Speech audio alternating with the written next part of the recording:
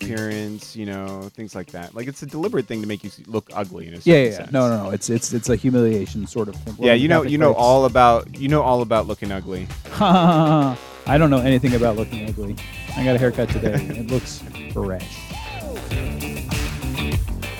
Welcome to Catholic Bites Podcast, a podcast for busy Catholics. This is Father Alec coming to you from an undisclosed location, as always. And I am joined today by, I would say friend of the podcast, but more like Catholic Bites godfather, Father Conrad Murphy. Hey, Father Conrad.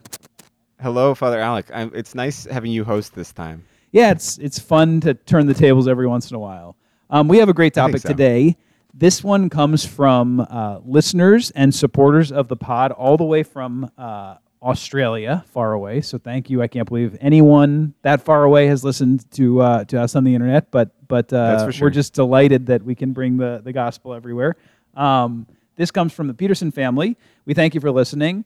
And they are curious about the practice of tonsure, which is a really interesting aspect of the church. For those of you who are listening who might not know what that is, I'll just give a very brief introduction. You've seen it for sure before. If you can imagine, think about like old Robin Hood cartoons or just Robin Hood in general depictions. Think about Friar Tuck. He has that kind of monk's haircut.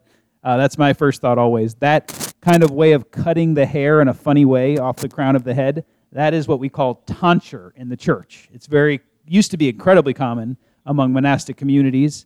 It's not so much anymore, but they were wondering, and I think it's a great question. I was kind of wondering too, what is tonsure all about? Yeah, it's a really interesting question, and my first instinct was also to talk about Friar Tuck, which is kind of funny. Tonsure. He's the one. He does, yeah. That's what you picture when you picture tonsure.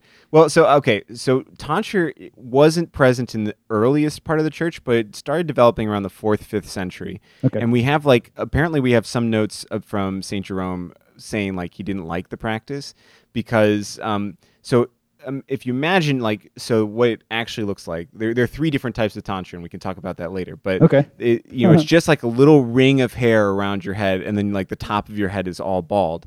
And that was, having a bald head or an all bald head that was kind of forced upon you was what servants or slaves in the Roman Empire did. Yeah. And so St. Jerome was like, this isn't the way to go because it associates you that way.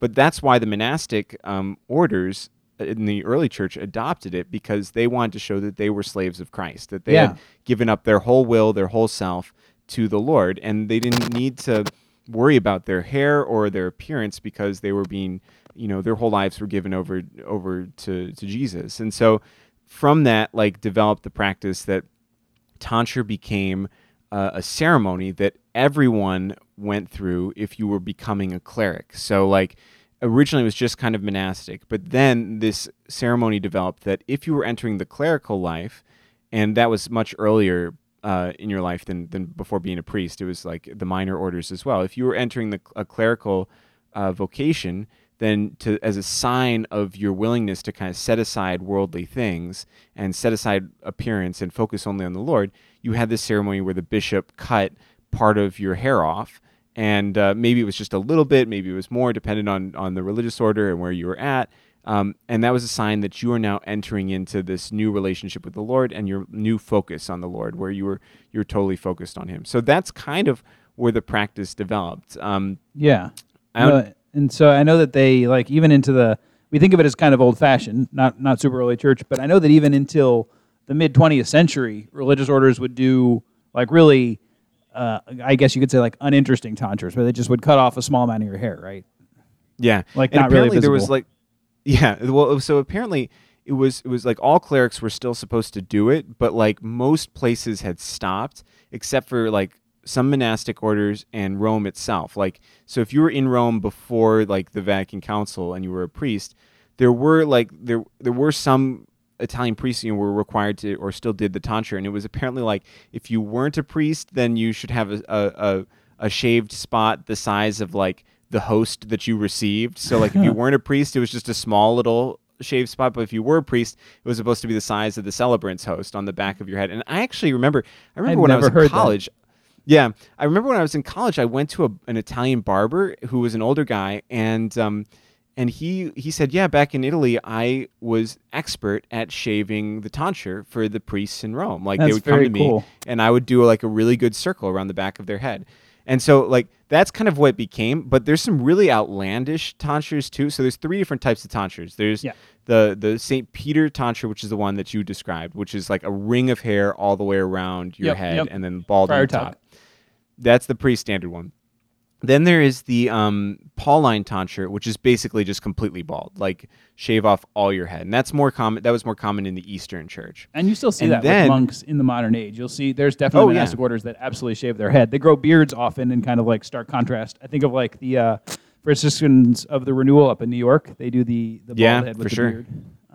And the Carthusians do the same thing. They buzz the hair completely. But then the third type, which is the craziest, I think, and I've seen pictures, but I've never seen tonsure. Yeah. So this is the Celtic tonsure, or the Johannine, the St. John tonsure. Yeah. And these were the monks in Ireland. Yeah. And so they were to crazy. Try and picture this, they were crazy. So try and picture this. Imagine like draw a line from one ear to the other ear over the top of your head. Okay. And then like shave everything in front of that. So like instead of you would have like this big bald spot in the front. It was like a mullet, like a sort of shaved mullet.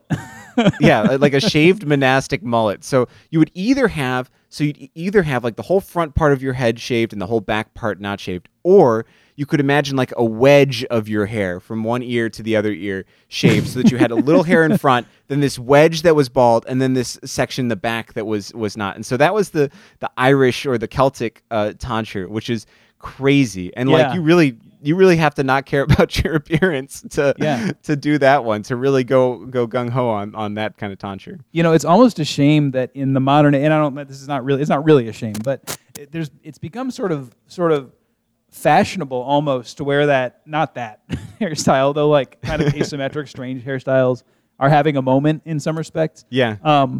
But that bald-headed, bearded look is kind of popular in a certain way. It's sort of like a subcultural, I don't know, but people do wear that look as a fashion. And of course, the whole point, I mean, there's a lot of meaning, but like the number one thing is it's supposed to look bad. That's the point. Yeah. That you look bad with the tonsure because you're giving up on something that's very fundamentally important to us in our states in life, which is how we look to other people, how we present ourselves outwardly. Yeah. And you're taking a huge part of that, your hair, and you're compromising it. So yeah, that's kind of a funny irony in the modern age. Yeah, well, I think that's a good point to reflect on in general, like why this happens, and it's really for that humility, like to really die to our vanity, and like we can say that we're doing that, but like you take a big step like that totally changes the equation. You're like, oh yeah, no, okay, I really am trying to die to my vanity here. I'm really trying to, and so you combine that with what the monks did, which is, they would wear rough, coarse robes, and they would, live in poverty. And it shows that like, okay, no, I'm really taking this seriously. Like it really isn't this world. It really is a heavenly world that I'm living for. Like that's really what is important. And it's true. And it's so true that I'm willing to go through all these things that the world sees as totally crazy in order to show the world that, no, this world doesn't matter. What matters is the next one. Absolutely. No, it's such a great meditation for anybody. I mean, for priests, but for anybody, is to say, and it gets a little bit muddied, right? Because you can do the same thing without the same intent. And it's not to criticize anybody. Even if you're in a monastic order and you're shaving your head, you might say, "Oh man, this looks really great, and this identifies me as a monk, and that's always what I've wanted." And then it's sort of like losing a little bit of its that kind of power of casting off the world. Just to be totally clear, I'm not suggesting anybody who's supposed to get tonsure shouldn't or anything like that. Like no, but that's any type of devotional thing we do can be twisted by sin to be something that causes pride. So oftentimes the best thing to do is to accept the humiliations that come to you rather than seek out particular ones. The Lord is really good at giving us the crosses that we need to bear at the exact right time, as opposed to us having to go seek them out. Yeah, no, I think that's such an important point. I mean, if you really love your hair and you tonsure yourself and you are humiliated by it, that's a pretty dramatic step, but whatever. I mean, maybe that is a good witness. People might not get it, and so you might have to be explaining yourself all the time that it's about that, and that's sort of a dangerous slope because it can lead to pride to be constantly explaining why you're doing something that nobody else is doing and how holy that makes you. But at the same time, I agree with you 100%. We live in an age of kind of like such iconoclasm in the sense of just everybody is being brash and everybody wants to make a statement with everything they do, from the words they say to the way that they present themselves to just everything. You can think of all the way that things are brought out.